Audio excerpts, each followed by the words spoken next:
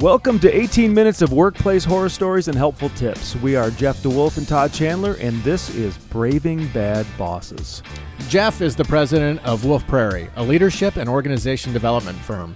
He doesn't even have a boss. And Todd is lucky enough to have the best boss ever, and I'm pretty sure he'd say that even if his boss wasn't listening. But over the years, we've both seen a lot and learned a little. And we're not too shy about passing judgments and armchair quarterbacking the way things should be. So join us for a pint this week as we discuss the Power Trip Boss. All right. Hey, Jeff, tonight's episode is from, we'll call him Jason, and here is Jason's story. I was hired as a first-time lawyer into a highly political law firm. I started to have success, but it threatened my boss for some reason. It's like he took it upon himself to terrorize me. Oh, boy. That's some good hazing going on there. One way he did this was by telling me I couldn't call him or his secretary on the intercom. If I wanted to speak to him, I would have to walk from one end of our offices all the way down to the other to see if he was available. I can't tell you how many times I made that trip only to find him on the phone or otherwise engaged. There was no reason for this other than to demonstrate his power over me. Oh, boy. Nothing but a power trip. Yeah, exactly. Well, you know, it's a good thing we've gathered here to meet over a few beers and be able to talk about this, because I think trying to figure out how to deal with a power trip like this and how would you deal with a boss like that, this is just the perfect setting to be able to do it. This is where we'd probably end up if we had a boss like this. Yeah. So should we start a little bit with a little bad boss rehab? Like, what would we recommend for the boss on this situation? This is a softball. He's making it way too easy on us. Yeah. Right. So don't be petty. What the heck? I mean, what's going on here? Right. You have intercoms. You even have an assistant. You have people who need your time. There's a pettiness here. Why would you be threatened? You're a senior partner, I think he said, in his message to us at the law firm. Yeah. Why would you be threatened by a new lawyer? Yeah. Well, and there's other ways to, yes. And so the pettiness and the insecurity, deal with that. Yeah, if that helps solve everything. Go see someone, go talk to someone, do something. we could recommend a few people for you. Yeah. I think that's a big thing. But if it is you got bothered by the constant interruptions, then I think be able to provide feedback around a broader spectrum, as opposed to a petty rule of you can't intercom us, you have to walk down here to be able to do it. That's true. We don't know the rest of the story. Right. We don't know whether Jason was pinging the intercom, 10 times a day, constantly. We don't know what happened. But from his perspective, he's clearly saying there was no reason why I shouldn't be able to use the intercom, at least with his assistant. Right. All right, so for the boss, don't be so petty. Don't be petty. Get some self-confidence, some self-esteem. And if it's a broader spectrum behind that, like the interruptions or something, provide that feedback. Don't couch it or hide it around this intercom issue. Right. All right, so now for Jason, what feedback, what coaching do we give to Jason to deal with this power trip boss? Yeah. It's... you can sense the frustration, right? You sense the frustration in the horror story that Jason submitted. He was frustrated. He felt like he was treated like a child. There's a lot of emotions probably going on. You got these tools at your disposal. You need an answer. You need feedback. You need contact with this boss. But I'm imagining this building is like a large law firm. Where he's walking from one end of the building to the other, which he kind of said. Yeah, there's a lot of time there. Right. There's who's got the kind of time just to walk there and back. Right.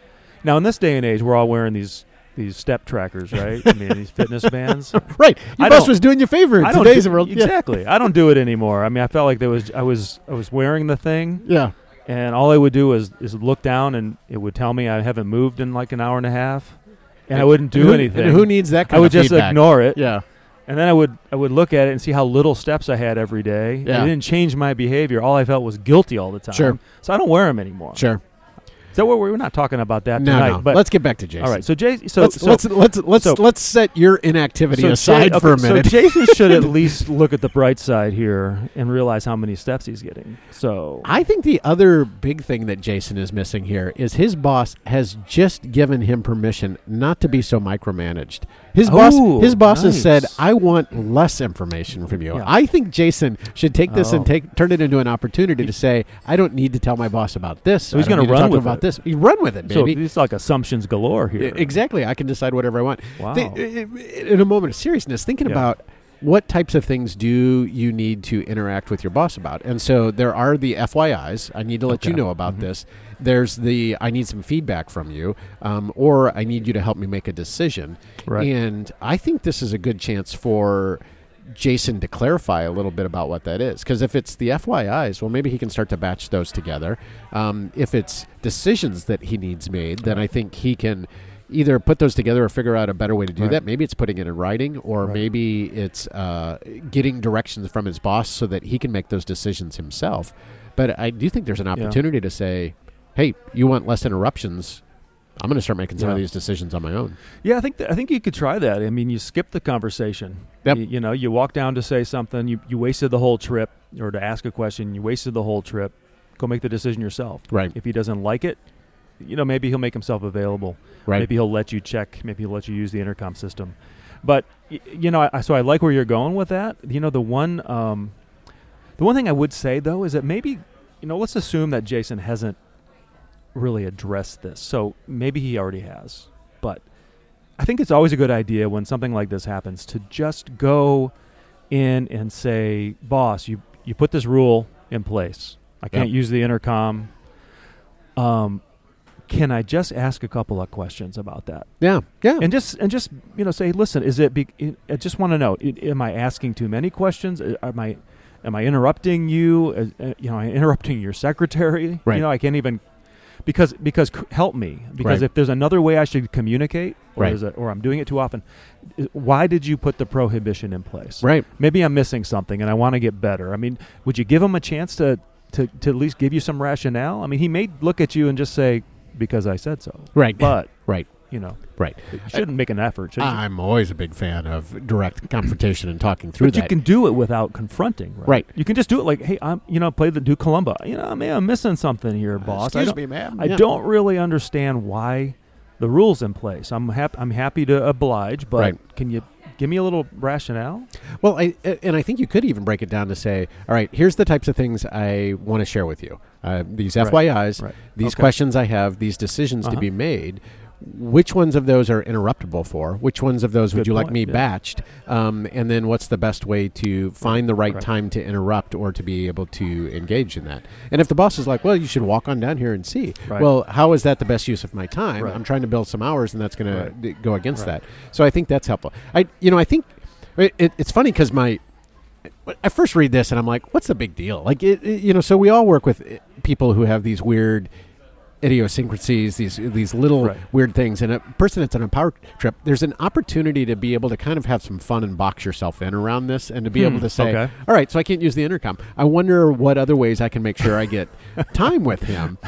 And so the gatekeeper is the key opportunity right there, right? So how am I going to develop the relationship with the assistant to make sure that I know what his schedule is and when is the right time to be able to interrupt him? Yeah. Well, what about going to the assistant and just, when he's not around, just kind of looking at her or him and say, hey, the boss told me I can't use the intercom to just check if he's available. Look at her, make eye contact. Right.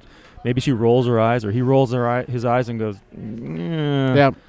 And then maybe you can form a connection there. And she says, listen, go ahead and you can just call me or just text me or do this and I'll let you know. Right. Maybe you can build a relationship and solve your problem without getting the power trip boss to change. Well, I think taking the assistant in is a great way to be able to say, here's what I need. What's the best way for me to do that? Right. And good I think to help enlist that person to be able to help adjust that. Yeah. I want to take a step back because I think thinking about what we really try to do with bad bosses is to think about other power trips we've seen take place. And because how to deal with not being able to use the intercom, that's easy. Right. The tough part is how do you work for a jerk who is doing other power trippy kinds of things. Can I tell you one of my stories? I would love to hear one of your stories. So this wasn't a boss of mine, but it's a person that I'm very familiar with. A friend of mine. I have a friend who has a boss. No, actually, this is an old school CEO that was a friend of the family, and told a story. Unbeknownst to him, I was taking notes about bad bosses. Sure. But told a story about back in the days. He's an old dude, so this was maybe a 60s or 70s, 1960s kind of railroad industry. Yeah. Touring around, visiting his regional general managers in these different locations, and he walks in, and this is old school days. Walks in, and the guy has one of those big old bushy mustaches. Right. And almost he's boasting when he's telling me the story. Right. He goes, you gotta put people in their place. They gotta know where they are. Sure. You gotta know who you are and why. He's the same guy that taught me that familiarity breeds contempt. Yeah. That was one of his favorite quotes. Anyway, so he tells me, he walks up to this guy, and he looks him in the eye, and he said, and the guy's trying to impress him. This is the CEO of the railroad. Guy's trying to impress him. The first thing that he says to him, he says, "Next time I see you, I better not see that mustache." Kid you not. Can you imagine the guy? Yeah. Just Yeah. Nice to meet you, sir. Right. CEO of the railroad. Right. Yeah. So I think they're out there. People Yeah. have these power trips. He just had this aversion to facial hair. Sure. Didn't think it was executive-like, and Sure. so he thought his regional manager should project a different image, and so he used his power and just said, "Shave it." I think some of the power trips, like is setting unrealistic expectations Yeah. on people, like you can't use the intercom, you got to shave your mustache, Yeah. you I don't know, you got to stand and salute me every time I come in. Ooh, You get a goose step. I don't know exactly. no, yeah. no. Whatever kind of power trip that we draw the start line to see. at goose stepping. Right there. But simple little things like feet up on the desk or kind of power moves that be done that way, or like standing there waiting for you to open the door for them. That hasn't happened. Has it happened to you? No, but I'm just trying to think of other power trip examples. Go ahead. Well, what I was going to say is, so the choice then is, do you play to the power trip? Do you talk to the power trip? Or do you just ignore the power trip? So, like, one of the options on this, right, is to keep using the intercom. Like, I guess, yeah. Like I'd be kind of curious to see how that plays out. But like, if somebody is like insist on you opening the door for them, like if you just stand there and stare right back, I'm kind of curious to see how that plays out.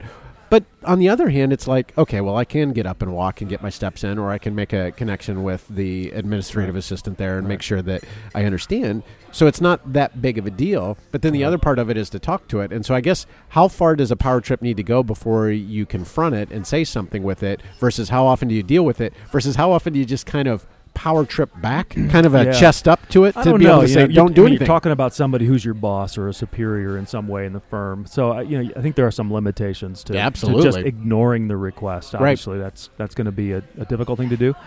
But I like the idea. Although I think it's pretty funny to keep using the intercom. It would, sure. I'm sure that would go well, right? And then he'll find some other reason to fire you. Right, so let's assume that we don't have a job waiting for. Right. So I think one idea is to maybe try to fight power trips with logic.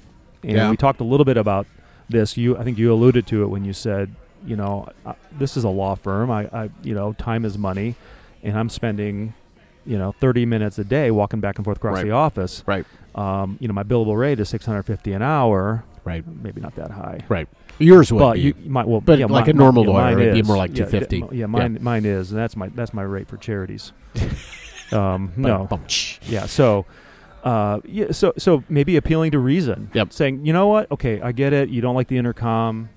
I get it. But do you have any idea that I'm spending this much time? Yeah. Is there another way? Would you reconsider, boss? Maybe letting me use the intercom a couple times a day just to see if you're in the office, or can I, use it once a day to check your schedule? Because I'm costing the firm. Right. And of course, that power trip boss most likely would say, "Go ahead and bill the client." Right. It wouldn't surprise me. Right. Yeah. That's client time because you're trying to get an answer for the client. So go ahead and bill it. Yeah. No, that is billable time. That's why I want you walking back and forth. Oh boy. A power trip boss isn't feeling enough power, or there's some insecurity underlying all this, and so I wonder if there's ways to help the boss feel more secure, or to, in other words, manipulate them in other ways that is plays to their ego a little bit easier. So not only do I not call him on the intercom, but I start referring to him as Mr. DeWolf. Yes, Mr. DeWolf. I kind of like the ring of that. So if they show signs of power, boss, why not crank up the power trip piece of it? So what's that going to do for you, other than to perpetuate the power It's going to be trip? fun. Oh, well. It's all about having some fun. But I think so using formal language. Yes. I hesitate to recommend it. I just, part of me wants to. I'd rather manipulate than perpetuate. I'd rather manipulate than perpetuate. That's this episode's bumper sticker right there, buddy. That's what I do. Yeah. But I think I don't know. I think there's a benefit to being able to gain more credibility or to loosen up. Like, the person's not going to feel a need to push you down as much if you start offering it on a regular basis. Does that make sense? So okay. if you played to the power. You basically saying show respect, like over the top respect. Crank up the level of respect a lot. Okay. Yeah. And that will somehow. Oh, there's Hell's Bells. Oh, we're just getting started, but we guess we got to wrap up. It's the last call, so let's do it. Yeah.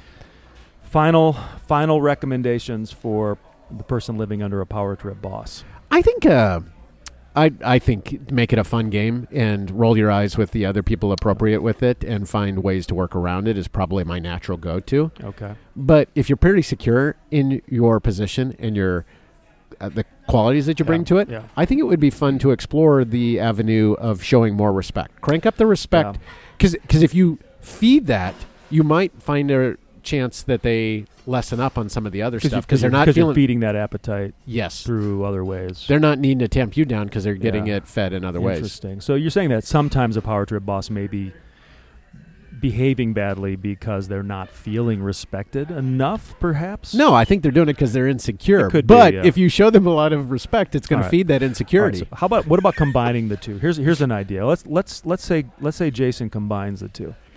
Goes in with that real humble kind of deferential approach. Yep. Boss, I know you told me not to use the intercom. I totally get it. You're the boss. Right. Hey, boss, you're the boss. Right. You're the Mr. top Boss dog Man. around here. Yep. I totally get it. You deserve it. We all respect you. But can I just ask a couple questions about why you put this rule in place and if there's something I can do to fix what I'm doing wrong? Yep. Kind of like, I don't know, eating crow, and even though you don't deserve to eat crow, but just going in and being deferential and maybe get him to open up a little bit and say, well, yeah, I felt like you used it a little too much or whatever. But, I might try that. It's kind of manipulative, but at the same time, you might get him to kind of unveil a little bit about. I like that if you adjust it and not letting it be limited to the intercom, but to be able to say, hey. Yeah. The way I was providing you feedback wasn't working. Right. What's the feedback you can give me for the way you want me to share that feedback? So it's not locked in around the silliness of the intercom or not. It's about this is the pathway I was taking, and you told me not to use that pathway anymore. Right. And maybe there's a newfound respect that boss will feel because of the way you approached it. Yeah. And maybe it will spill over into other ways that he's exercising his power trip. Yep. So. Well, Jason, thank you so much. And the good news is that if you want to share your bad boss story with us, you can use the intercom. Now, we don't have any intercoms. I don't have an intercom. So we're not going to hear it. How do I get an intercom? I think, first off, you build a time machine. Oh, okay.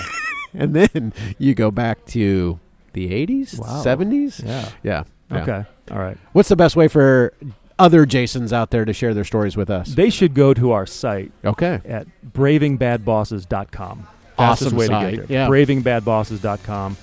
You can leave stories there. There's a place where you can create a discussion, leave comments, and listen to all the episodes as well. Yep. And I think I'm going to figure out some way to do a power trip here with my last beer. Well, we are past happy hour. Maybe you can tell them that you expect the happy hour price. Yeah, I gotta power trip it up even more than that. All right. See you next time.